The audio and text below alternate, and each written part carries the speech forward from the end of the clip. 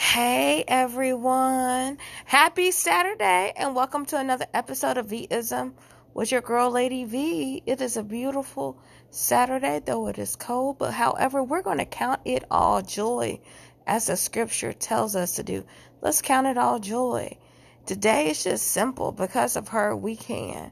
So Kamala Harris was sworn in as our vice president, as our first African American female vice president. This is a win for all of us.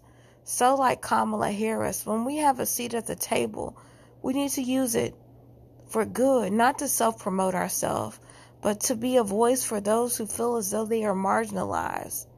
So because of her, we can. What is going to be your story? What will be your legacy in 2021? Because now is the time for us to think about that. I know my legacy will be one of service, of gratitude. I want that to encompass all of my life in 2021. So what will be your legacy? Congratulations, Kamala, or Vice President Harris. You did it for us. You did it for me. You did it for my future children and grandchildren so that they can have, Martin had a dream.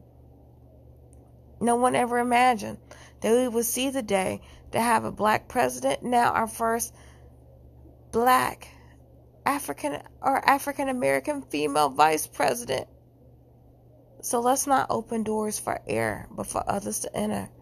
I'll see you next week.